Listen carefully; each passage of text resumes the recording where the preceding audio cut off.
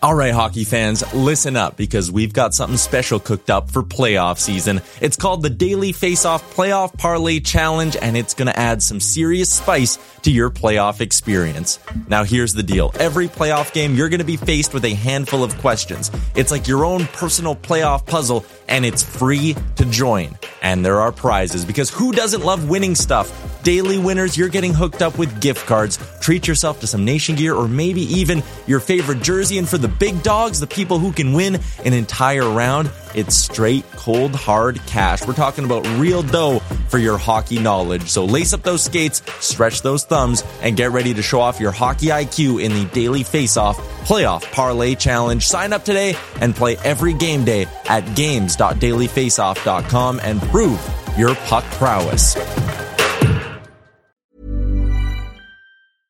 I'm Sandra, and I'm just the professional your small business was looking for. But you didn't hire me because you didn't use LinkedIn Jobs. LinkedIn has professionals you can't find anywhere else, including those who aren't actively looking for a new job, but might be open to the perfect role, like me.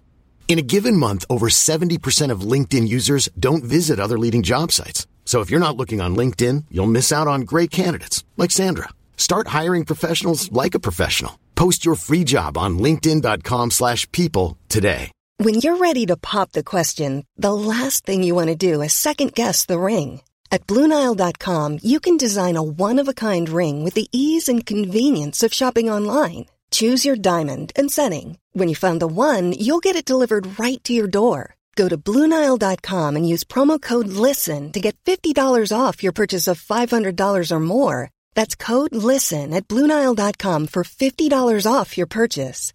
BlueNile.com, code LISTEN. Can you see it? Did you notice? Checked, but the puck comes right to Pettersson, who tries a bank pass for Besser. In with a shot, he scores! A moment's notice. At arm's length. To the line, Hughes, jars!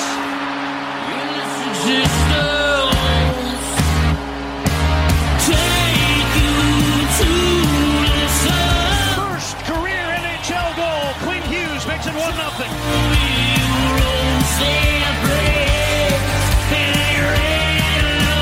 Quinn Hughes beat reporter here. Like I won't cover the Canucks. Yeah. I cover Quinn Hughes and what he's doing to the Canucks.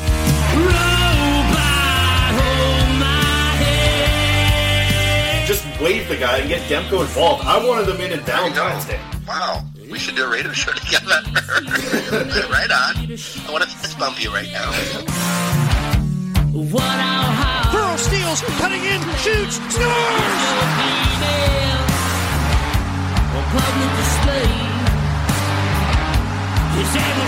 They slayed the dragon! Don't waste all the good stuff on the off air. Let's go.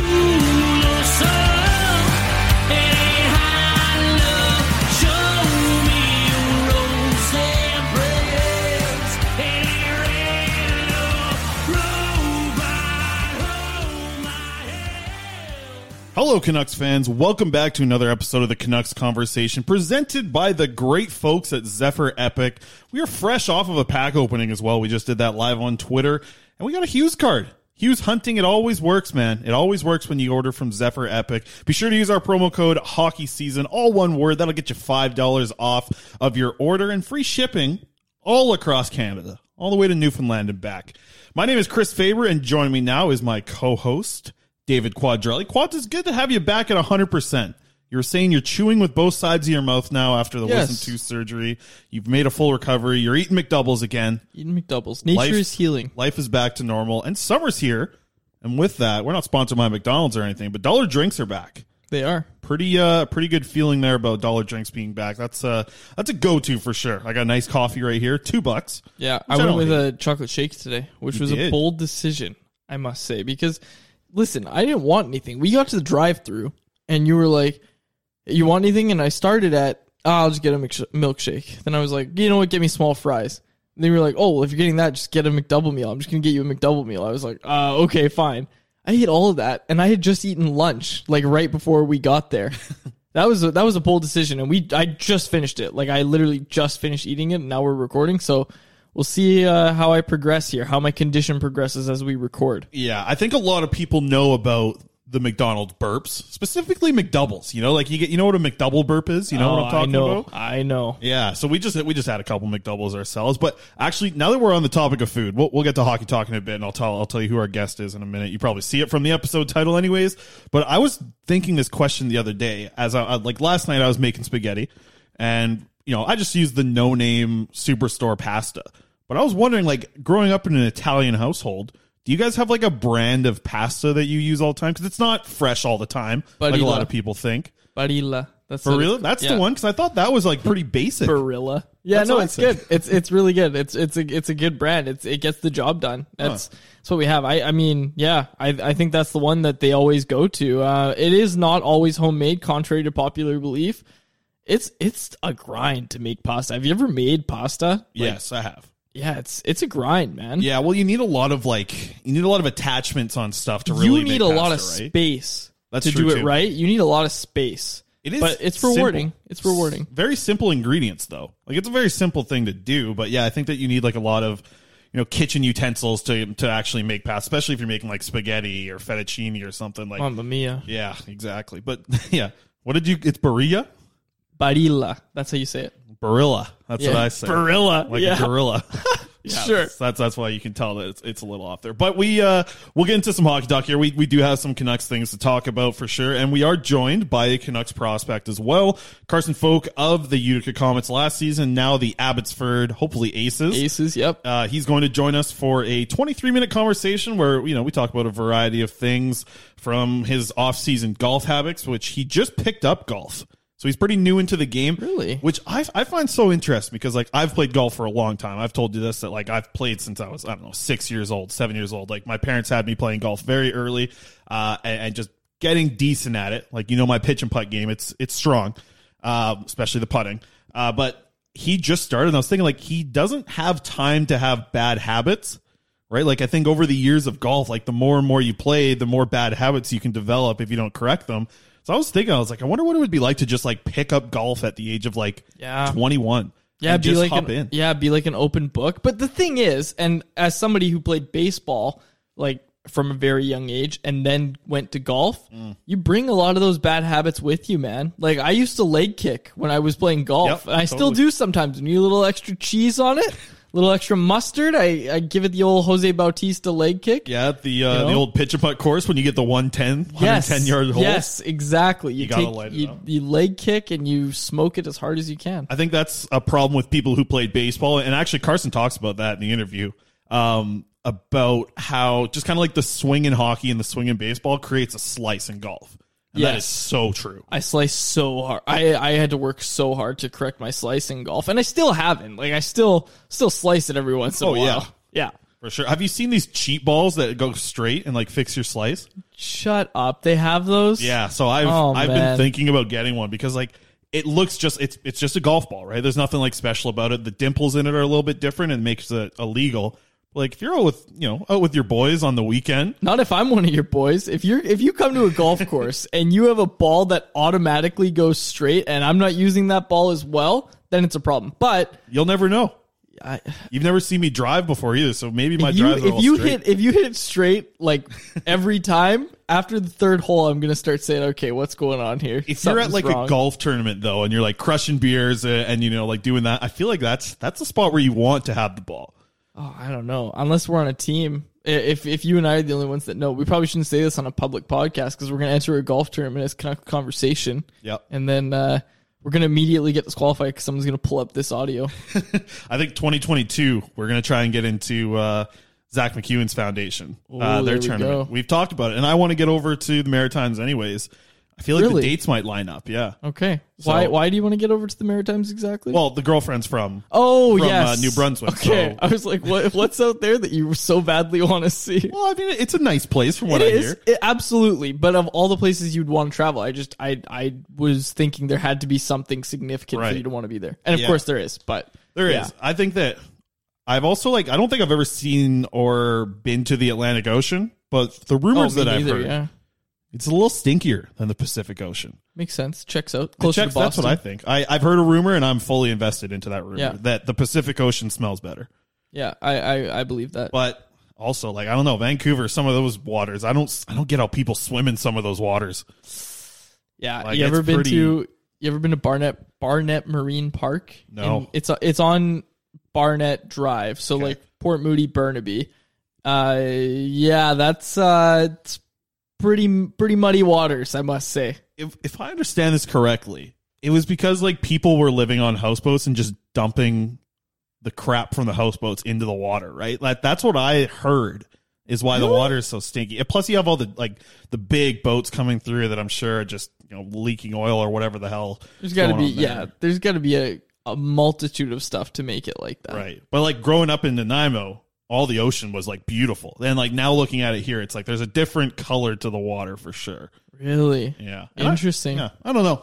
I talk about it every week, but I can't wait to get back to the island here. Yeah. Get in the ocean, get in the rivers. It's going to be a good time. But why don't we get to some Canucks news? Obviously, I mean, since we've recorded our last episode, it happened during the second half of last episode. We found out the Canucks were picking 9th. And I think a lot of the responses that we saw on Twitter, people tagging us in Twitter this week, you wrote an article about it.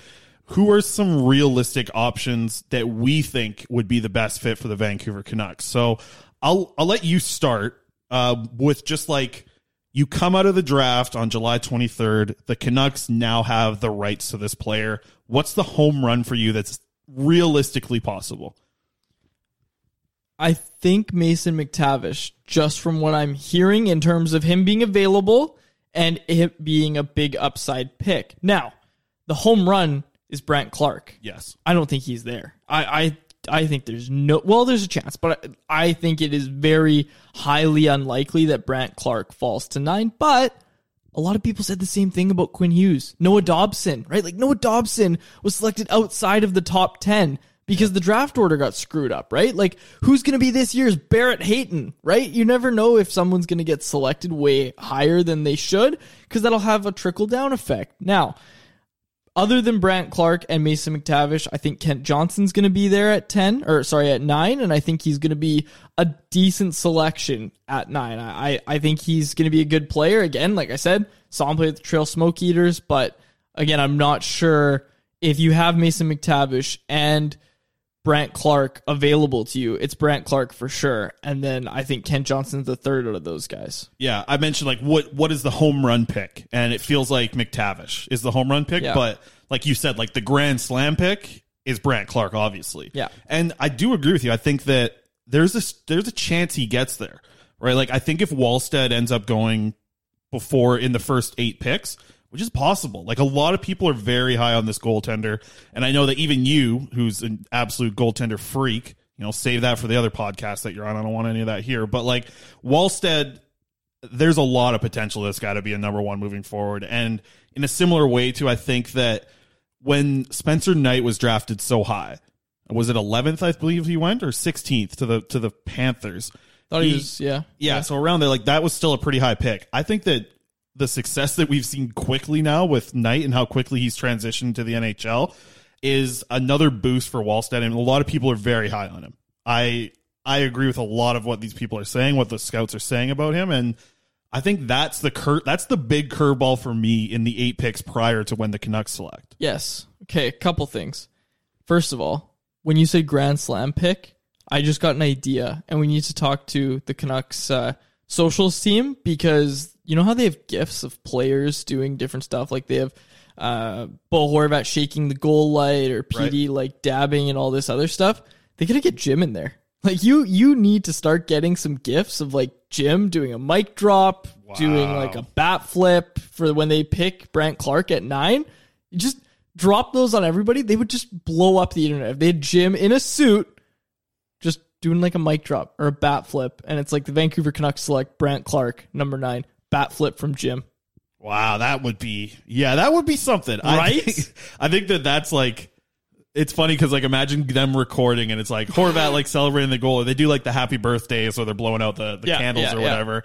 And then, I just feel like a Jim Benning gif wouldn't fit great on Canucks Twitter. I think that's like an Aquilini tweet, like those type of responses. You know what? Those responses will just get drowned out by all the people realizing how much of an epic moment in history that would be. It would be. Like, it really think about that. Just Jim in a suit, just, stone cold, stone faced, does a bat flip, and it's over. He just walks out of the shot. Even like that's the coolest gift that could ever be on. They don't Twitter. have to do a gift; they could do the video because they already have audio of Jim Benning when you say, "Well, that's a home run," right? Like when he said that at the draft floor, they have the audio of that already. They just need the video on top of it. Yes, we can probably make that if we can find the right video of Jim Benning and quickly edit the audio onto there.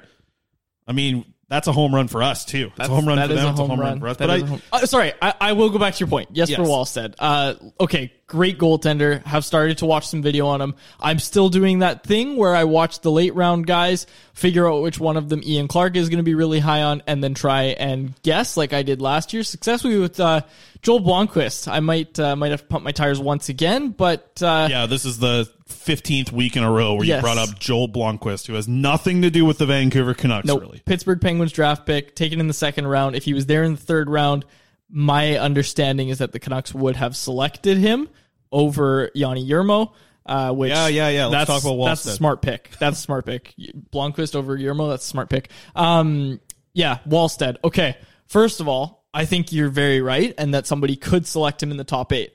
I am very much so against the Canucks selecting him at 9. And I know they are taking the best player available. I get that. And he very well could be the best player available. I don't think that should apply to the Canucks. I don't think that should apply to Wallstead for the Canucks, because the Canucks have a guy named Ian Clark under contract. Now, the Clark deal isn't done yet. That's our understanding of the situation. And, they're going to continue to work on it. But he's already done all of the draft prep. Like, they have reports from Ian Clark about which goaltenders are the ones to draft. We've talked extensively about Clark's work in Columbus, how they're still reaping the benefits to this day of his knowledge going into the draft and identifying good talent in the later rounds. I'm thinking the Canucks select a goaltender in this draft. Remember, they didn't last year, but they don't do it until after the third round. And I think that's the smart move. Because again, you look at these guys like Merzlikins and all the other prospects that are in Columbus, right? All selected beyond the third round. That's where you do your damage when you have Ian Clark on your staff. Even the second round, I like that more. Like, think about that. That's where you got Thatcher Demko. That's where you got Mikey DiPietro. You don't need to go for the big fish. Honestly, that's my belief with goaltending is that you don't need to go after that big fish unless it's a generational talent. And I'm sorry, Askarov, Spencer Knight, even Wallstead, none of them are generational talents. None of them are Marc-Andre Fleury or Carey Price. I'll go out and say that. And those are two guys that got selected in, I think, the top 5 of their draft classes. Right. And I think that's the Canucks even exploring that option the first 3 rounds to me is a mistake. I think that you look at their pipeline and you have a decent amount of guys that are in the goaltending pipeline for sure. I mean, with Seelovs and DiPietro, those are the next 2 that are going to be coming up. But man, whoever they pick with this first pick is immediately their best prospect, right? Like there's not a Vasily Podkolzin, even the Rathbone. Like whoever they select now, it immediately becomes their best prospect in the pipeline. And it wouldn't shock me at all to see that the guy that they select in the second round would be their second best prospect. Because right now, let's take Rathbone, take Podkolzin, take Höglander out. Yep. That was our 1-2-3 for Canucks Army earlier this year. Who's next? Right? Like, is it Jet Wu? Is it Jonah Gadjevich? Absolutely. Is it Cole Lind? It's a crapshoot. Like I think people understand this, but a lot of people say we've got such a good prospect cover. We got Brogan Rafferty, and they're listing off all these names of guys that you don't know are going to make the NHL, and even Jonah Gadjevich, Cole Lind, there's no guarantee those guys are ever going to be more than 4th line players, right? Right. And that's what you're looking at with the pipeline right now. Like Yanni Yermo, I don't know if you saw this. I think his name's Shane Malone. Shane Malone. He went on Donnie and Dolly, the team on check this morning, and he said he doesn't think Yanni Yermo is going to be an NHL player. That's a pretty bold take to have, but he knows what he's talking about, right? And honestly, I haven't watched a lot of Yanni Yermo, but he can skate. That's what I know. I've heard that Yanni Yermo can skate, but it is very possible that they come out of next year, and I get it, they come out of next year not having any NHL players to show for it. Like, that's a tough look, but man, like, I guess it can be expected when you don't have your first or second round pick. Yeah, and I think, I mean, that's a tough one to look at. I think that there are some of the late rounds they hit on. I mean, Victor Persson coming to the WHL. We'll get to him a little bit later because I think that's some prospect news to get into. But what I want to get back to what the pipeline looks like right now. I think you can make a serious argument that two of the Canucks' top 5 prospects right now, before the draft, are goaltenders. Artur Silovs and Mikey DiPietro are probably in the Canucks' top 5 right now. Which is why I would stay away from a goaltender until the 4th, 5th, 6th, 7th rounds. Sure. I don't think you need to go for that at all, because I think that not only is the fact that you have two goaltenders that are pretty promising, Mikey probably a little bit higher than Silos right now, but it's going to be interesting to watch them play together in the AHL. But you need to fill a lot of other positions. You know, you need to get a center. You need to get some defensemen. You really need to start to fill out this team so that we do see an influx of prospects coming into Abbotsford, if not the NHL, within the next 2 years, because it doesn't feel like a lot right now. I agree with you. Obviously, Karel Plasik is going to come and play in the AHL team. I think that after Pearson's year in the WHL, his interest, from what he told me, is that he wants to stay and he wants to go to the AHL and work his way to the NHL. Dmitry Zlodeyev's in a very similar spot where he's going to play out his contract in Russia and then wants to get to North America. That's his dream. I think that we're a year away because we're not getting many guys coming over this year to play for Abbotsford. They have a lot of roster filling to do for that AHL team, and it's not coming from their prospects this year. Yeah, wow. Okay, you know what? You bringing that up actually, like, it makes sense. I totally understand what you're saying, but all I'm saying is if the Canucks are going to select a goaltender, it needs to be after the 3rd round. Like, there's no point selecting a guy. But, like, I get what you're saying in terms of, like, 4, 5, 6, 7, but I wouldn't mind them taking a flyer on a goalie in the 3rd round. Like that, there's a lot of value in taking a goalie in the 3rd round. I mean, if you have Ian Clark's stamp of 100% approval. Yeah, exactly. Yes. Which they will. Like any goaltender that they pick, well, unless, we'll report if there's some situation where somehow Clark gets backstabbed and they just go against him. But, you don't need to look far, and we all know that Jim and the hockey ops department all really respects the work Ian does and definitely relies on him for goaltending knowledge, as they should. So yeah, any goaltender they select, you assume that it's going to be from Ian, and that's the case with Artur Silovs. And the thing I want to touch on with him is, I get he's probably in the top 5, but that's less of a, oh, look how good Silovs is, as much of it is like, holy crap, the Canucks have no prospects. That's exactly what I'm saying. I'm saying, like, though having two goaltenders in your top 5 for a lot of people is great. It's like, great, we have some future goaltenders that could potentially play in the NHL. But it's kind of because, in that top 5, you have, like, to me, just rounding it out, quickly thinking about it, like, Aiden McDonough is around that mark, but he's kind of in a similar spot to Silos for me. Yeah. Cole Lynn's pretty high up there. Jet Woo's pretty high up there. Jonah Gadjevich, I think, is still pretty high up there.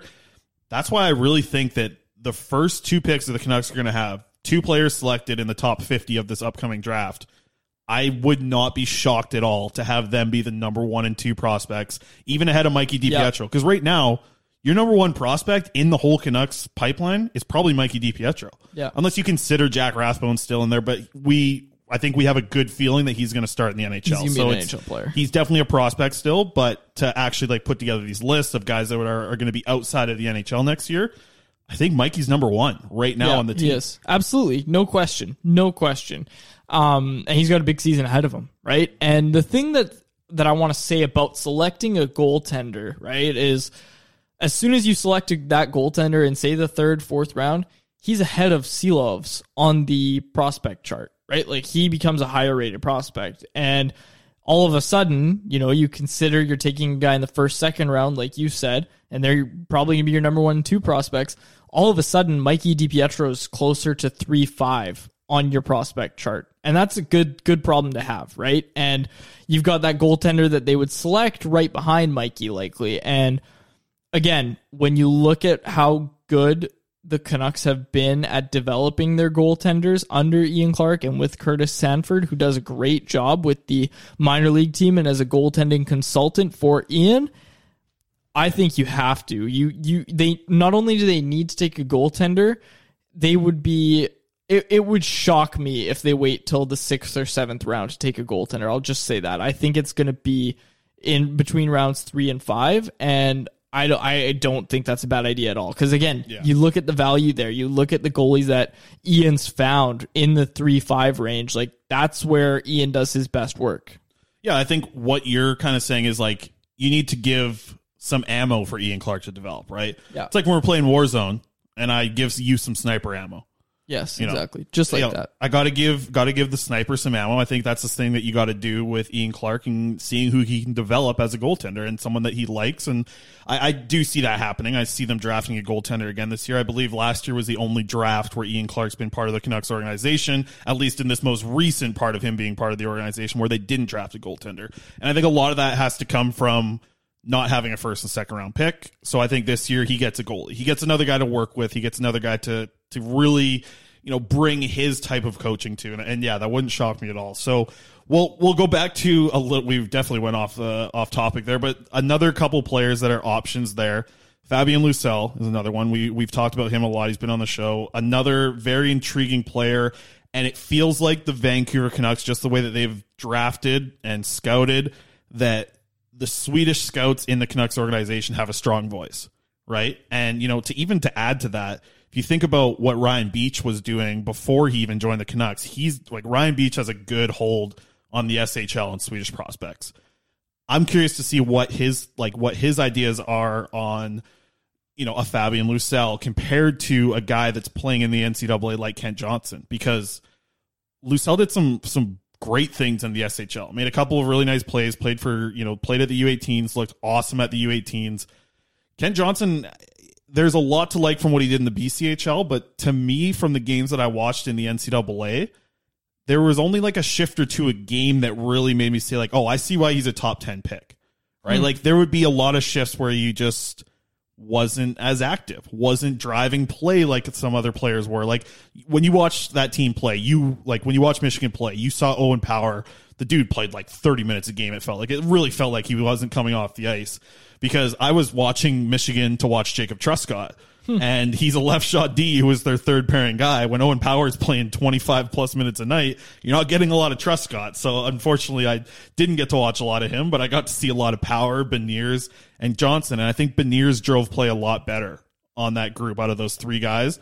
I just think that there is a lot to like from Kent Johnson when he's playing against, I guess, players where he is faster than them and when he is somewhat as strong as them, because he's not going to be a strong guy at the NHL, but he's going to be a quick player. And I think that the interesting thing for him is that there's a lot of development to go for Kent Johnson. For him to be able to be the type of player that he was in the BCHL, the type of player that he was at times in the NCAA, for him to be that type of player in the NHL, I think that there's a lot of development to go from him. And that's a risk that I think that the Canucks are interested in taking, because if he does develop a little bit more, you're getting a very exciting play driver who likely plays on the wing, but potentially plays at center.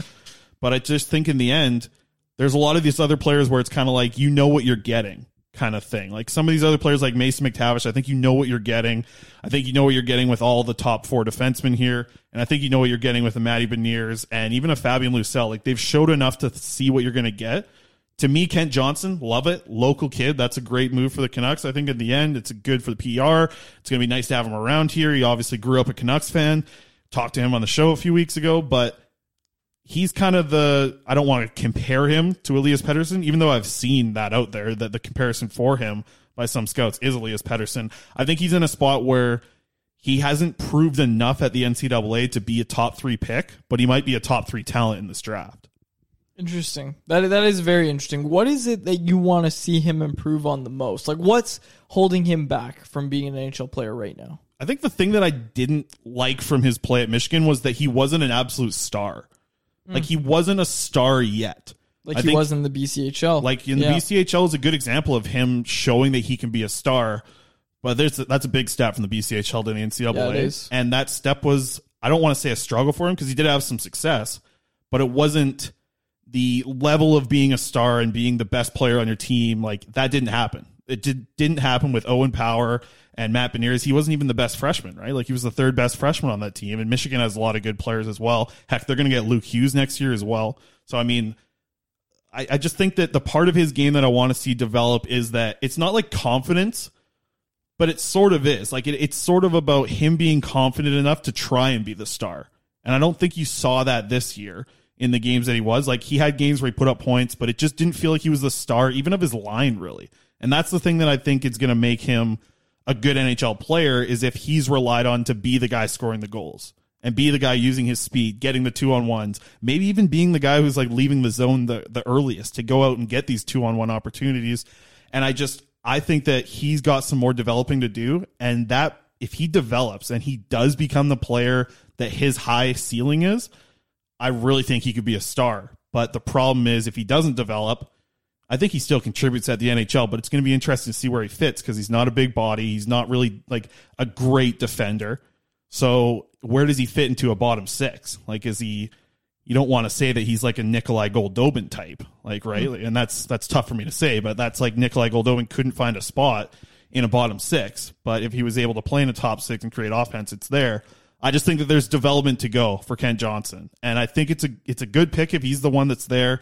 You know, if McTavish and all these guys are gone that we would like to see, I'm fine there. And I think the Canucks are getting a player in the end. They're going to get a player that's going to help them in a couple of years. And Kent Johnson's got a very high ceiling, but I think his floor is also pretty low too. It's all about what he's going to develop in the next couple of years before he gets to the NHL. We should cut to break, but on the other side, because I'll save this for after the break, but I want to get your thoughts on the possibility of moving the first round pick this year, because that's something that's been floated out there. And Jim, rightfully so, he answered it correctly. He was asked and he said, I can't answer that right now. It has to be the right offer. So I want to get your thoughts on that. But yeah, let's cut to break. Before we do, we're about to throw to ads and then we'll throw to our interview, but we're going to just do a live ad here because you and I, we mentioned the new sponsor. Yes. We mentioned the new sponsor. Squish is on board and they gave us some to try. And oh my. Okay, let's start with you because you're not a big drinker. You don't like beer. You don't like a lot of strong drinks, but you were tweeting about it. You had the Squish lemonade. Give your thoughts, Quads, because you're not a big drinker, but you I think you found one here. I'm not going to name any other hard seltzers, but there is a very popular one that I used to drink. Longtime fans of this show will remember I texted Chris while I was on vacation and said, yeah, I'm going to the beach. We're going drinking. And I packed one of these with me to go to the beach and drink. So I drank one of those and I had the Squish now. And that was the lemon flavor that I had. And holy smokes, it was so much better. Like, honestly, I can't even, it's hard to even put into words how much better it was than the other brand I'm referring to that I used to have. It was very good. Like, Squish is very, very solid. Okay, like, the thing is it wasn't like you're drinking, like, sparkling water. It was like you're drinking lemonade that has some bubbles in it. Like, that's what it was closer to. You know what the thing about Squish is? And, like, I've slowed down my drinking quite a bit, but I had about 4 of them the other day to try each of the flavors because we got the lemonade one. You had the original lemonade. I had, my favorite was the pineapple lemonade. And that's the thing about Squish. It's not technically a low calorie drink. It's like 120 calories, but this is the type of drink that you bring to the beach and you bring a 12 pack and you drink them. Like they're not like heavy, but they're also not the light drinks that have no flavor. Like they're not missing flavor. They have flavor. So I don't know. I'm excited to try the other ones. We'll give another live ad read on the show next week because I got the original Squish because we had the lemonade, right? Like you had the original lemonade. I had the cherry lemonade. I had the pineapple lemonade, and I forget the last one. Passion fruit lemonade. Yeah. And they were all good. Like all some flavor to them. That's the thing that I hate about the hard seltzers is some of them just don't have a flavor on them. Yeah, exactly. Like not the enough. Ones that you talked about earlier. Or didn't mention, but Squish. And they're big in Kelowna last year, apparently. They're just kind of getting into the Vancouver market now. So, folks, go out and try some Squish if you want. They support us, and we appreciate you supporting them as well. So, we'll throw to our ads now. On the other side of the ads, we are joined by Canucks prospect Carson Focht, and we actually start the conversation talking about people screwing up the pronunciation of Focht. So, we'll get to our commercials now, and then we'll see you guys on the other side when I'm interviewing Carson Focht. All right. You guys all know about Parallel 49 beer from our commercials here on the show, and now we have a new announcement. Hello, Peach Bod. That's right. It's not all about the Beach Bod this summer. It's all about the Peach Bod this summer. This one's an interesting one, folks. A sparkling peach ale. So you're getting a beer, with peach flavor on it, but it's also high in carbonation. It's definitely a different one, and I highly recommend going out there and giving it a try if you're into a peach-flavored beer. And that's something, I'm pretty damn into. I got to get out and try it myself pretty soon here. I will report back on the show about this. So go out there and try the Peach Bod for yourself from Parallel 49 Beer. Check them out on Instagram at Parallel49, as in the numbers, and then beer, that's Parallel 49 Beer. And be sure to check out their website for more information about how you can get beer through Uber Eats. That's right, through those food delivery apps, Uber Eats, you can get your delivery from Parallel 49 Beer. Be sure to check out their website, parallel49brewing.com. That's parallel, the numbers 49brewing.com. The pandemic and a slow economy are making it tough on a lot of people to find steady, good-paying work. But one industry is bucking that trend. Construction companies are hiring and need more workers than ever before. Upload your resume to icba.ca and get noticed. With more than 3,000 employers on our ICBA team, our employment network can connect you to businesses crewing up for the 2021 construction season. Trades jobs that pay well, offer excellent benefits, invest in safety training, and give a firm career foundation. Check out icba.ca/jobs. All right, folks, joining us now, 2019 fifth-round pick of the Vancouver Canucks, and just coming off of his first pro season with the Utica Comets, which we will be talking about moving to Abbotsford, I'm sure, at some point in this conversation. It's Carson Focht. Carson, how you doing today? Good. How about yourself? I'm doing great, man. The funny thing that I kind of want to start with is your last name. A lot of people have messed it up and gone with fuck or fucked. How often have you kind of heard that throughout your years of playing hockey? Yeah, I guess I've heard it a couple times for sure, and definitely being in a more broader stage, I guess it's more common. But yeah, it's definitely pronounced folk. Yeah, just clear that up. That's good. I'm sure that some people might have gotten in trouble, like saying your name on air or something like that in the past. Yeah, maybe. So you're coming off of your rookie season in professional hockey. A lot of players that come out of junior talk about that being such a difficult jump, but it felt like really from like the first week of you playing, you looked pretty comfortable in the AHL. Did it kind of surprise you how much kind of easier that transition was compared to what you've seen a lot of players go through in the past? Yeah, I don't know if it was a surprise, but the long off season probably definitely helped. Guess it has had its pros and cons, but spent a lot of time in the gym, a lot of time working on my game. So when it came time to play, I was just really happy to be back playing again after that long time and a lot of uncertainty throughout the off season. So yeah, it was really fun to be back playing. Being back with a team environment was great. All the guys were great there, and they made the transition really easy for me, especially the older guys. Kind of welcoming us new guys in was really great and seamless. And yeah, I think that all kind of added into just feeling comfortable in the environment. And it just kind of felt like from game one, you were not going to be shy about shooting the puck, and that's something you obviously did in junior. But I feel like that's one of the things that maybe isn't there for players when they get to pro hockey, is just having the confidence to just take a ton of shots. Has that just kind of always been your game? Like you were firing at will pretty much in Utica. Yeah, shooting the puck's definitely part of my game. I'm always working on different ways to get the puck off quicker, change the angle and stuff, and something I'm still working on, obviously, and I obviously still will be working on many years from now. But yeah, I think confidence is a huge thing coming into a new league, especially just kind of putting all those fears and doubts out of your mind and just trying to play your game, do what you're good at. Yeah, definitely had some ups and downs in the season for sure, but yeah, confidence is a huge thing and something I'm always trying to work on.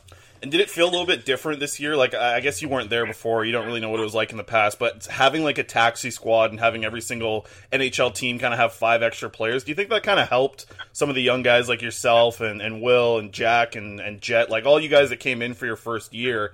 Did it kind of help knowing that there was, kind of 5 players kind of taken away from AHL teams? Like, did you guys kind of notice that? Because at the same time, like, a lot of people are saying that the AHL is a little bit more watered down this past year, but, like, you guys still had the leading scorer from the AHL last year playing for you guys. Still a lot of AHL veterans. Did you feel that the league was watered down at all? Because I know a lot of people have mentioned that.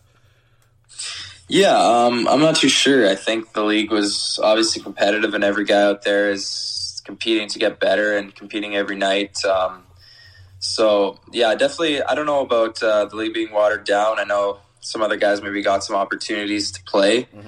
But I think every game was still really competitive, and every team wanted to win regardless. So yeah, I think it was a good stepping stone to kind of feel out that pro environment. But yeah, I'm not too sure about the watering down. Maybe could have played a factor. I'm not too sure. And, I mean, you come into this year and make that jump to professional hockey, and a lot of people talk about it. I mean, you're playing with guys that are U21 players in the CHL and for yourself in the WHL, but, like, going up against men, like, was that kind of like a shock to see how much stronger these guys were than playing against junior players?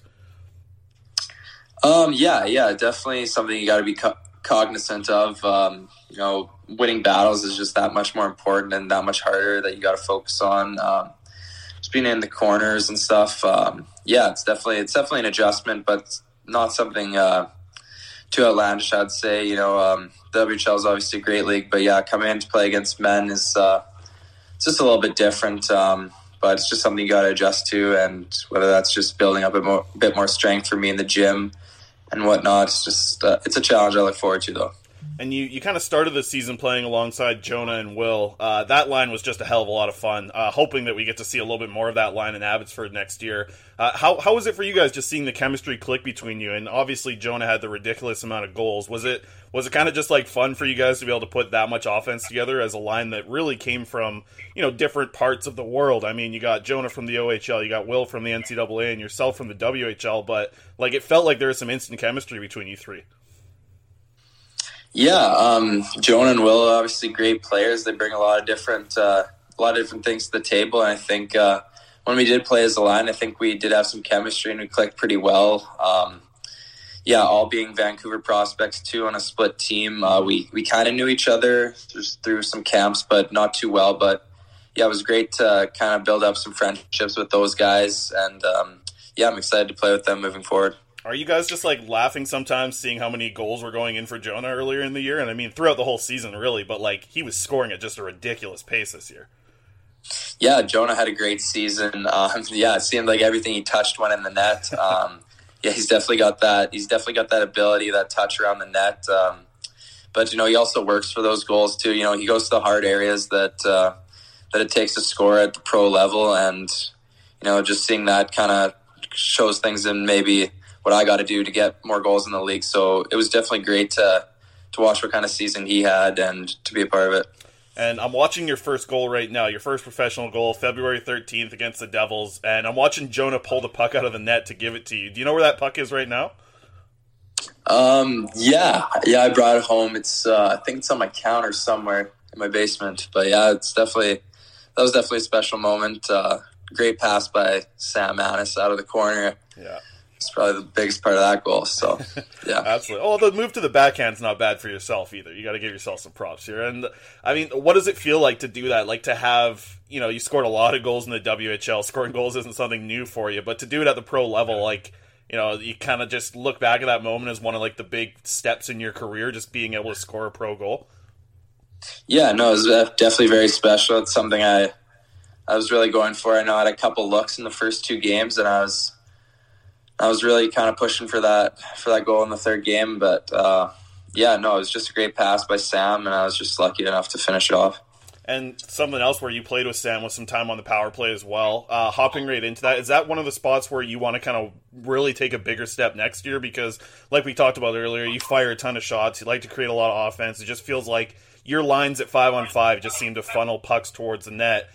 Is the power play somewhere where you want to step up? Because I know you spent some time on the right half wall throughout the season this past year.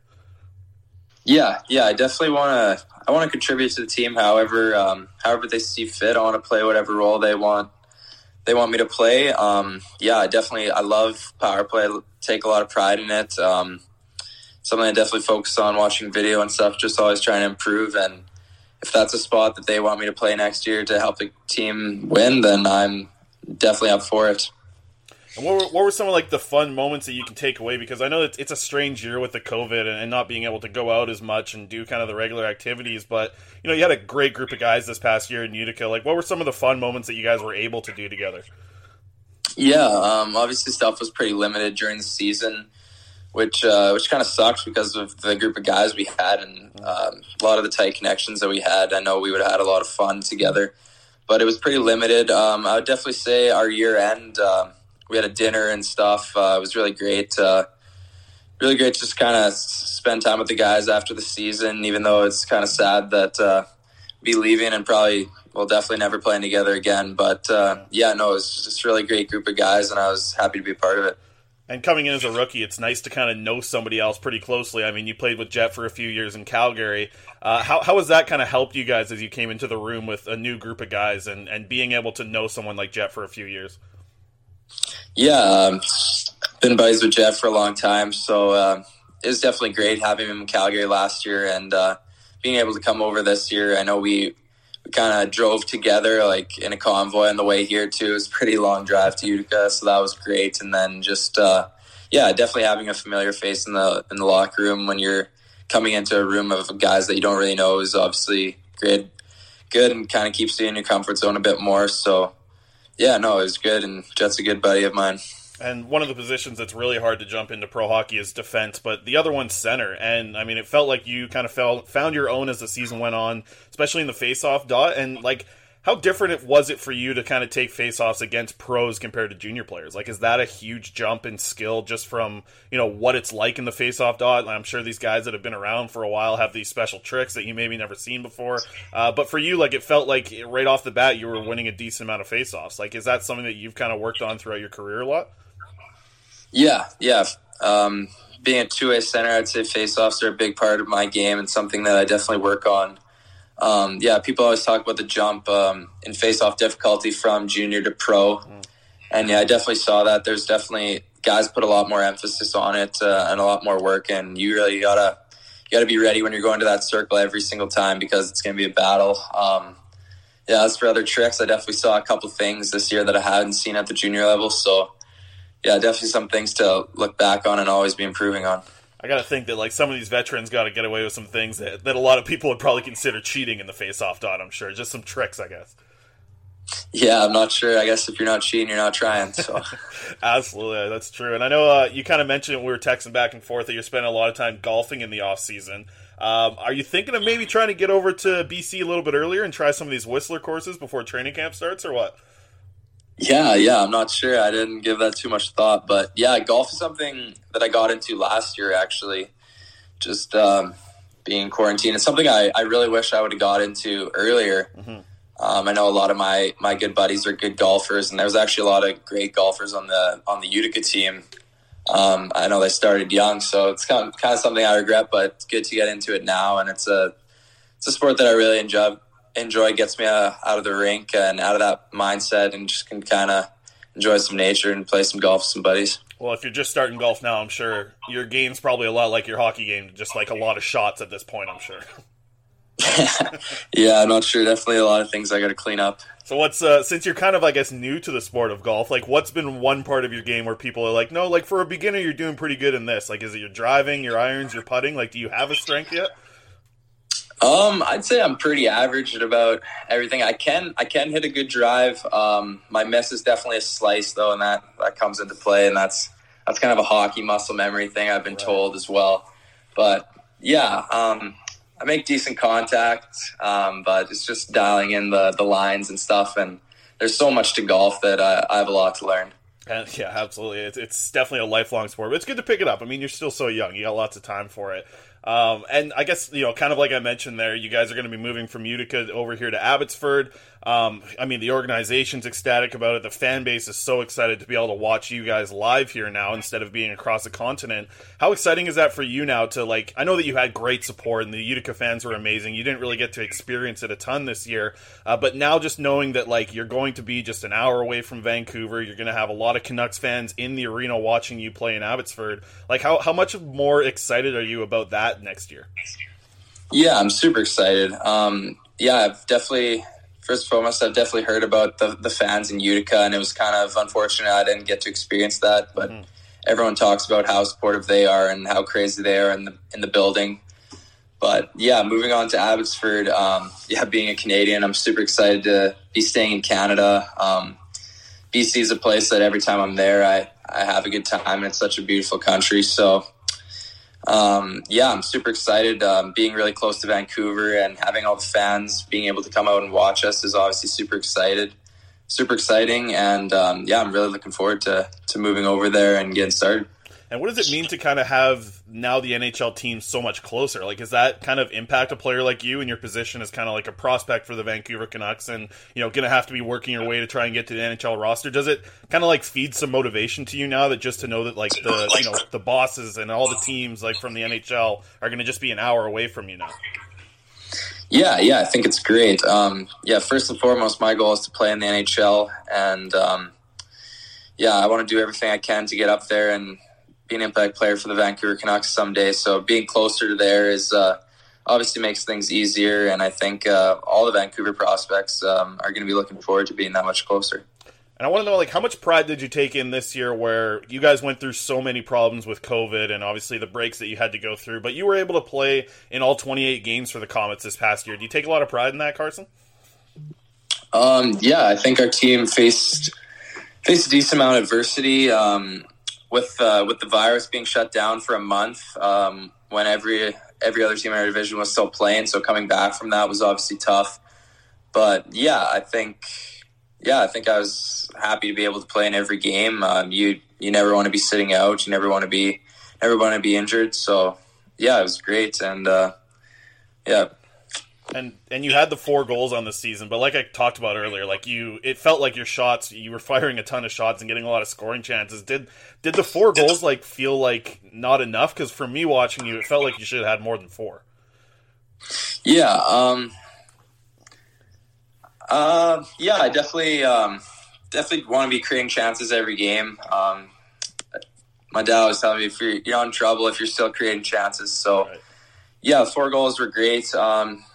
Something I'm trying to work on is not measuring myself on points and stuff, just kind of measuring myself on how I'm playing the game, if I'm playing the right way. I definitely wanted to score more this year, but I think it was a good stepping stone, and I'm just looking forward to the future.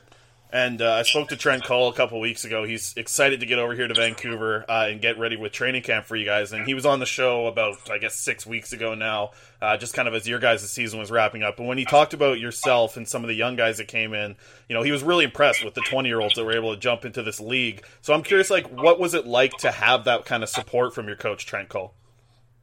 Yeah, Trent was great with me from day one. Always took an interest in my development.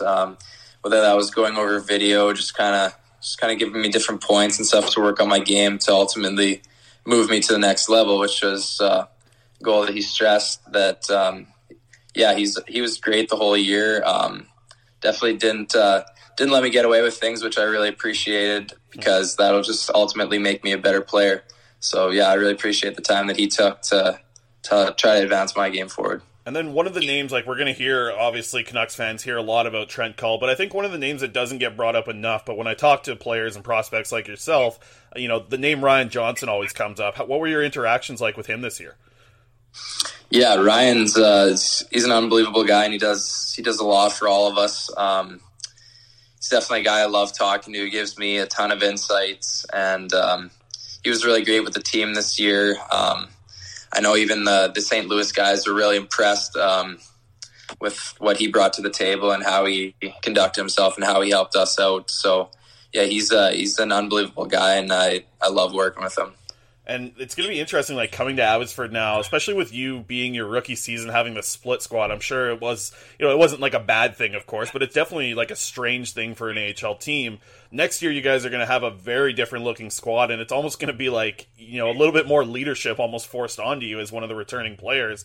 Is that something that you're kind of excited for? Because I know in Calgary, you obviously came in from the trade and kind of instantly became one of the leaders and impact players to them. So is that something that you're kind of excited for next year, is to be a little bit more of a leader instead of a rookie this year?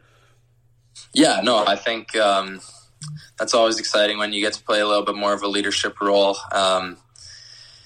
It's gonna be really great to see all the new guys coming in to Abbotsford. It'll be definitely a very different looking team, but I'm excited to see all the guys again and meet all the new guys, and hopefully get back to playing hockey really soon.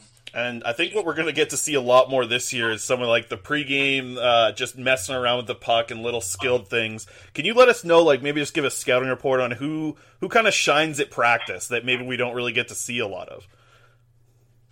I don't know. There's a lot of skilled guys on the team last year. I don't know if we're talking Vancouver guys. I think everyone does their stuff right. Everyone's pretty dialed in for practice. Jonah works on a lot of stuff in front of the net, and that's why he's as good as he was. He practiced all that stuff in practice. Will is obviously a great skater. He works on that a lot. All the guys kind of bring their different attributes, and they're really good at what they do, and it starts in practice for all of us. So, yeah, I would say everyone brings a mix of stuff.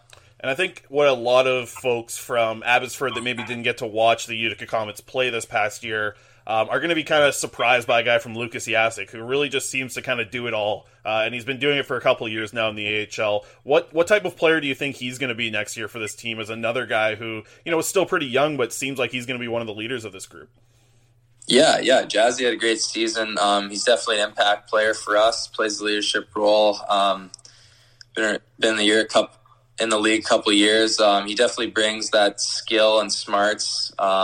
He's great on the power play, and he's great in all zones. He PKs for us as well, so he kind of does it all. I think he's going to be a big impact player for us next year. And last player I kind of want to ask about is a guy we've talked about a little bit earlier, but Jet Wu. I was not surprised to see him get very physical in the first couple games, even just sticking up for teammates and everything. And you've played with him now for a couple years. How important is it for him to be able to be physical and have that confidence? Because making that jump to pro hockey, I think a lot of junior guys, I don't want to say would be scared, but would just be not quite as confident as they were to kind of be physical and stick up for players. But for Jet, it felt like he hopped right in and he was ready to be the guy to stick up for his teammates. How important was that for him to establish that physicality early on? Yeah, Jet, he plays a really physical game, and he's not going to shy away from anyone on the ice, so that was big for us. He came in right away, and he was physical, he was playing his game, so that's obviously great to see, and it helps the team. I wouldn't expect anything less. He never shies away from a fight. And now that you're in your off season, I know you're getting some golf in, but for just kind of skills development, what's kind of the one or two things that you really want to kind of key in on this off season?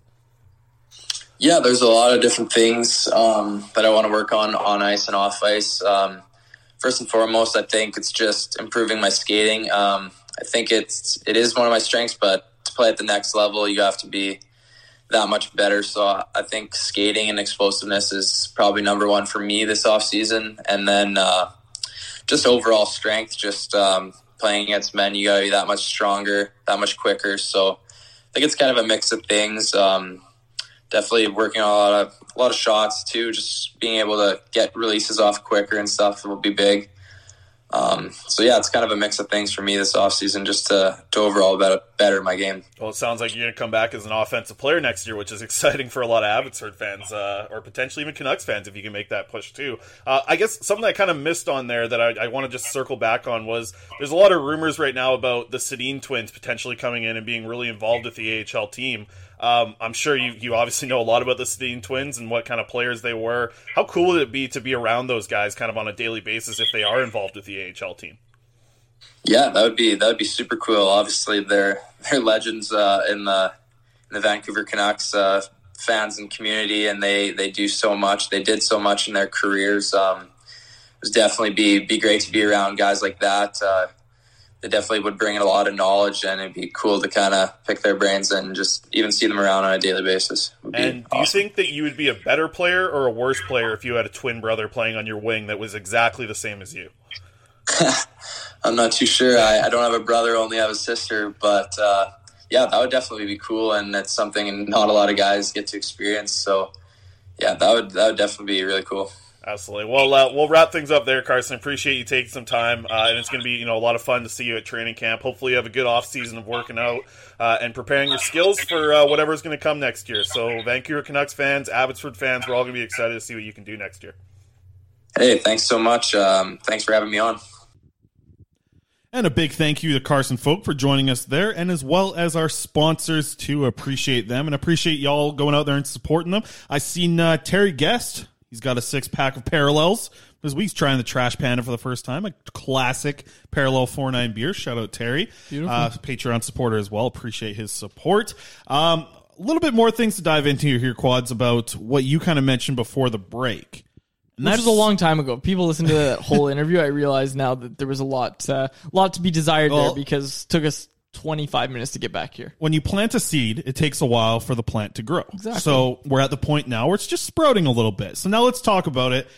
I'll just come out and say this. I want to hear your opinion since you want to bring it up. I hate the idea of moving the 9th pick. Yes. Okay, perfect. Then you go off here. Why do you hate it so much? I hate it so much because not only do the Canucks not have a lot of prospects, but when you're entering your competitive window, and let's be clear here, the Canucks are entering their competitive window, and it's going to shut before they maybe even get inside of it. We'll see what happens, because missing the playoffs when you have Quinn Hughes and Elias Pettersson on ELCs is not a promising sign. So when you have a competitive team, which the Canucks are hoping to next year, they for sure will in 2 years. Well, they think they for sure will in 2 years. A lot of people do. I think it's safe. I think it's safe to say that. Safe to say the team's a lot better in 2 years. Absolutely. But when you have that, you still need guys coming in and making impacts. Like, look at the Tampa Bay Lightning. Look at the Colorado Avalanche. You need to still continue to draft well. Like, look, the Avalanche took Byram and Newhook last year. Like, that was a year ago. Neither of those guys are playing in their playoff lineup right now. But guess what? They're going to be there when the Avalanche are still in the playoffs in 3 years. That's what you need to do when you're a competitive team. You need to continue to draft well.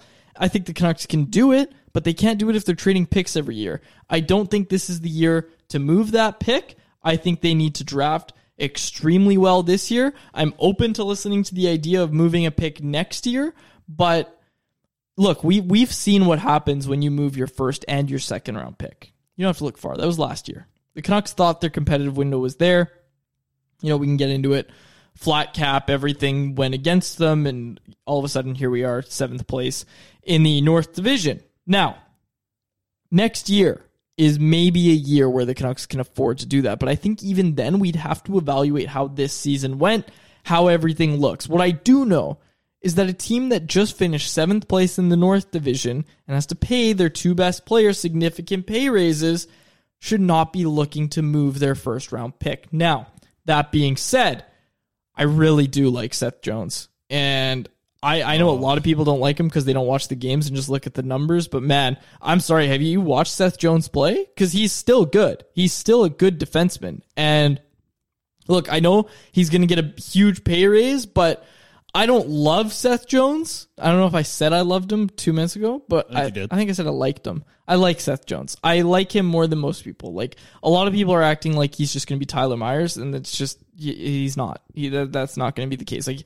not only do I think Seth Jones is going to bounce back in a big way, like his underlying data and all that is going to look amazing next year, no matter where it is. I think Seth Jones is going to prove himself as one of the best defensemen in the league. And there's still years for that. Like, I don't think Seth Jones is on the decline at all, even though his past 2 years would suggest otherwise. I don't think that's going to be the case. I think he was on a bad Columbus team this year, and that really showed a lot of flaws. But I think he's going to be good. I think he's going to be good again. I think he's a good defenseman, and I don't know when people decided that he was bad. Yeah, a lot of analytics made people decide he was bad. I agree with you. I think that he's a good player. He's a good defenseman. I think he's one of the top 25 in the league. Yeah. I think that's conservatively saying it as well. And I think that type of player, if you have 2 top 25 defensemen playing with each other, in him and Quinn Hughes, you got a heck of a pairing right there. And to play devil's advocate here, because I'm not really in the camp of even exploring the idea that much. Just because of what the money he's going to cost. Yeah. Unless the Canucks were able to get out of Tyler Myers or Nate Schmidt's contract, I don't think that this is a deal that works. And I think that Benning has set them up into a spot where they can't.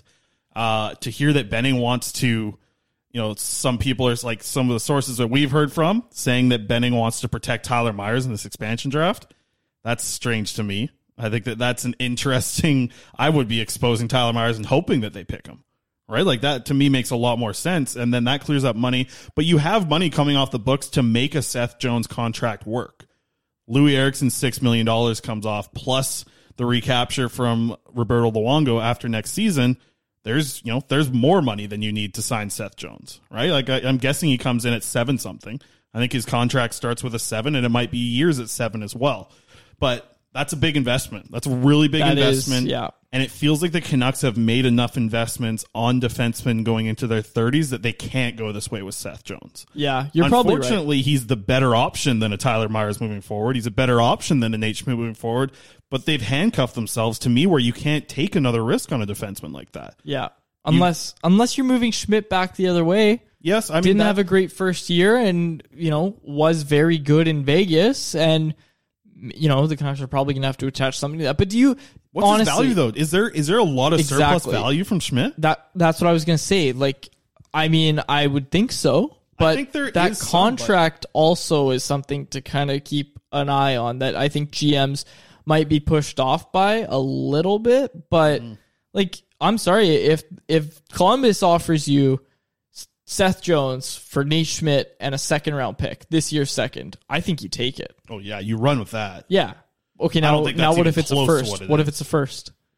I still don't think that's enough to get Seth Jones. Really? Then I say don't get Seth Jones. I like Seth Jones. I don't like Seth Jones that much. I think that you're looking at some sort of value that's a little bit less than Jack Rathbone into that as well. I think Jack Rathbone gets it done. I think a first Rathbone and Schmidt gets it done, but I don't think that's a good move for the Canucks. I don't think that's a good move for the Canucks. But I think I'm wondering, like, what's the next level of prospect? Does Nate Schmidt, a 1st round pick, and Cole Lynn get it done? If it does, you take it. I don't think it does. I think that's an interesting one to explore, but to me, I still don't think that, like, if you're moving Schmidt on that deal, I think you're looking into it, and I think it's possible, but I really don't know. Like, I don't want to say that Nate Schmidt's a negative value player right now in the trade market, because I don't think he is. It's just not as high as it was. It's not like I used to, like, when the Canucks traded him for a 3rd round pick, it was like, wow, great move for the Canucks. I think a lot of us were very excited.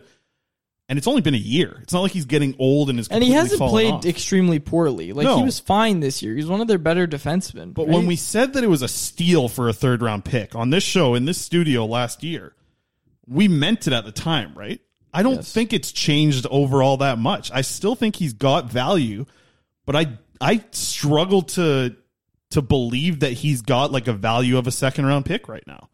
Yeah. And it's weird because I think, like, my brain's really on two sides on this, because I do think that he has value, but the other part of my brain is like, are you sure? Like, are you sure that Nate Schmidt's worth a 2nd round pick right now in the trade market? Because I can't really confirm that.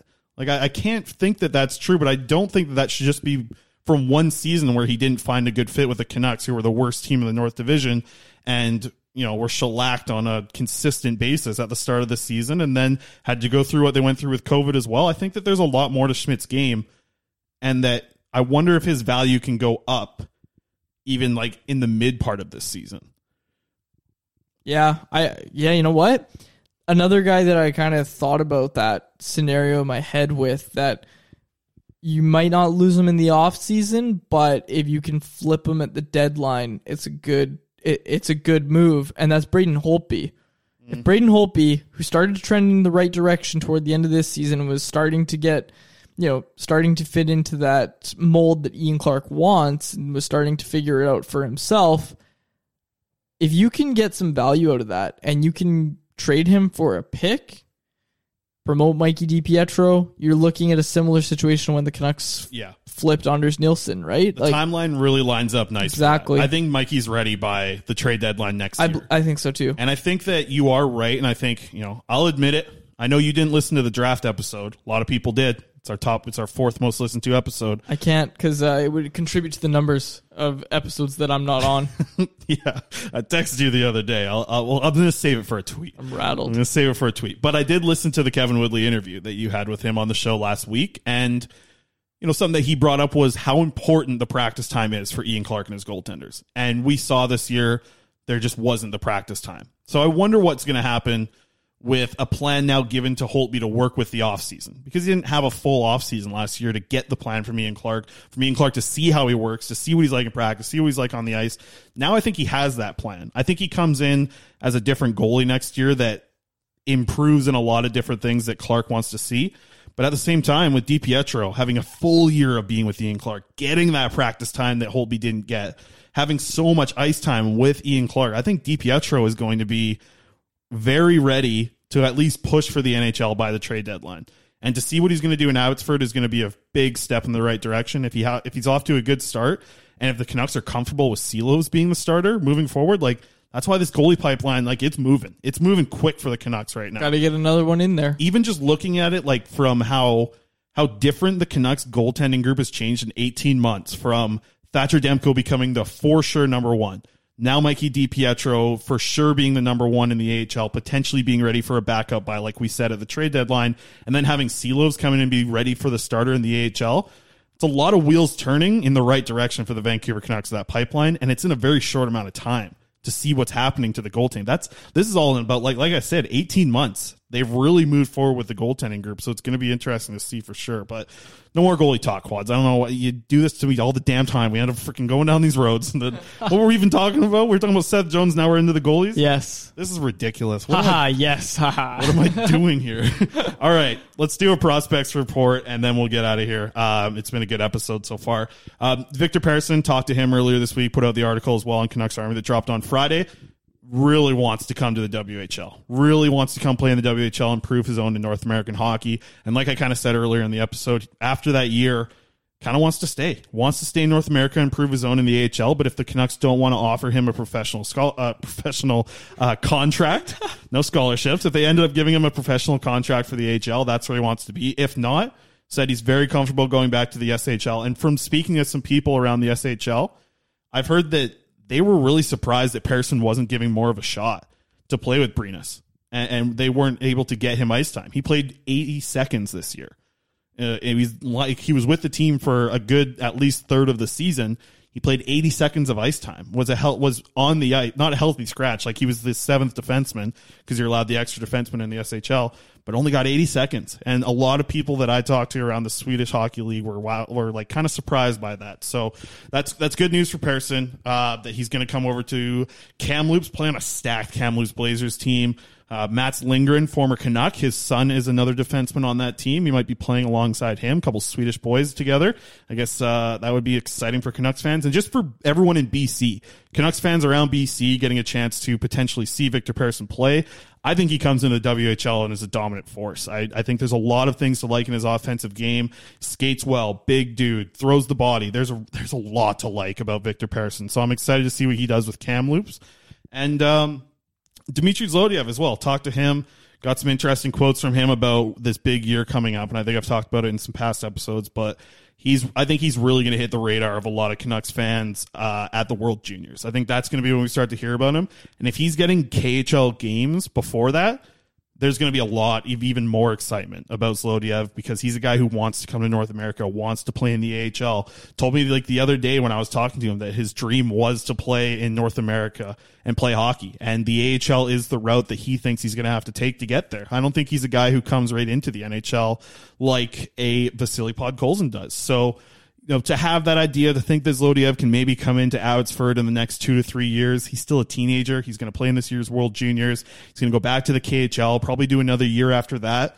But him coming over as a center with good, I guess, experience from playing in one of the best professional leagues, potentially the KHL, like, not a lot of people in North America like to hear this, but the KHL might be better than the AHL for skill. I think that's an argument I'm willing to hear from watching both a lot this past couple of years. I do think the KHL might be a better league than the AHL. And if Zlodiev's able to have success in the KHL, I don't doubt that he's going to have any in the AHL as well. So we'll see what goes on with that. Still a lot of prospect news to come out. I'm wondering what we're going to start to hear about guys coming to Abbotsford. But that's kind of all I've got for this week on the prospect report. Been a good episode, Quads. I'm ready for this weekend coming up. It's my 1 year anniversary with my girlfriend. So we're going to we got like a 15th floor hotel in North Van facing out on the ocean, kind of like a staycation, get away from everything kind of day. Beautiful. Very excited for that on Saturday, and it's kind of crazy. I think that it's already 1 year. I remember when you guys went on your first date and you were telling me about it. Yeah, right before the pandemic hit. Right before, then, we had to wait. We went on 3 dates, then weren't able to see each other for 4 months. Yeah, that was. But we're at the point now, 1 year. So I'm very excited for that. It's going to be a nice little weekend getaway. Unfortunately, I'm in the 650 studio Saturday morning to work there first before I get on the weekend, and also there's Sunday morning for some Blue Jays. But I like, we'll close out with this, but I really like working the Blue Jays games. You can do a little baseball talk here, but I get to watch, work at 650 and broadcast the Blue Jays games out. So I get to just sit there and watch the Blue Jays games, press a button when we go to commercial, press a button when we come back, and just chilling and watch some Blue Jays games. Is Manoah starting this weekend? Because I got 2 Blue Jays games this weekend. I think he should be. It was Wednesday. It was a start, right? Yeah, I think he starts on Sunday or Monday. I hope it's Sunday. I'd love to watch. I didn't get to see him on Wednesday. Pretty rough second outing. Yeah, I think he had 5 earned runs through 3 innings. Was his mom in the attendance again? His mom was in the attendance. It was so funny. Buck Martinez was like, I don't know how she gets through these starts because, every pitch it's like a roller coaster for her, right? So she's got to be on an interview pretty soon then on the broadcast. They have to. Yes. Like she is a show in her own. Yeah, Manoah's not starting this weekend. Okay, so they won this game, but he went 3.1 innings. 4 earned runs, 5 strikeouts, so not that bad. They walked it off, that's right. Yeah, and then they came back. They used Piamps, Meza, Thornton, Edwards, and then, That's a very surprising bullpen win for the Toronto Blue Jays. Absolutely. Their bullpen's been, it was so good at the start of the year, and then it was just so hit or miss. Like, Merriweather went down, and that really hurt. Wasn't there a point at the start of the year where they had, it was a good amount of innings without a run? Yeah, they had the lowest DRA of any bullpen in the American League or the MLB. I'm not sure which one. But it's been a good year for them. All right. Well, we'll get out of here on that note. Good way to close out a Canucks podcast is talking about the Blue Jays. 5 games back. We will wrap it up there. For my co-host, David Quadrelli, my name is Chris Faber, and thank you so much for tuning into another episode of the Canucks Conversation. How about keep it to a thank you, Jim?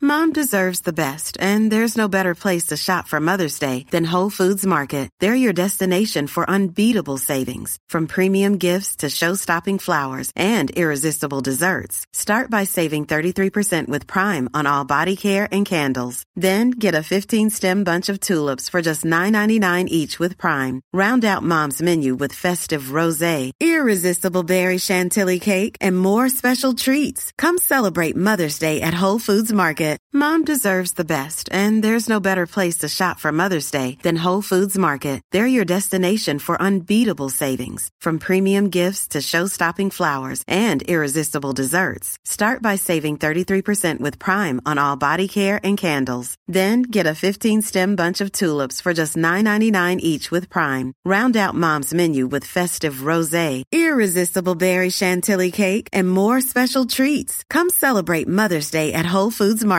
Want flexibility? Take yoga. Want flexibility with your health insurance? Check out United Healthcare Insurance Plans. Underwritten by Golden Rule Insurance Company, they offer flexible, budget-friendly medical, dental, and vision coverage that may be right for you. More at uh1.com. Hey, it's Danny Pellegrino from Everything Iconic. Ready to upgrade your style game without blowing your budget? Check out Quince. They've got all the good stuff, shirts and polos, activewear, and fine leather goods, all at 50 to 80% less than other high-end brands. And the best part? They're all about safe, ethical, and responsible manufacturing. Get that luxury vibe without the luxury price tag.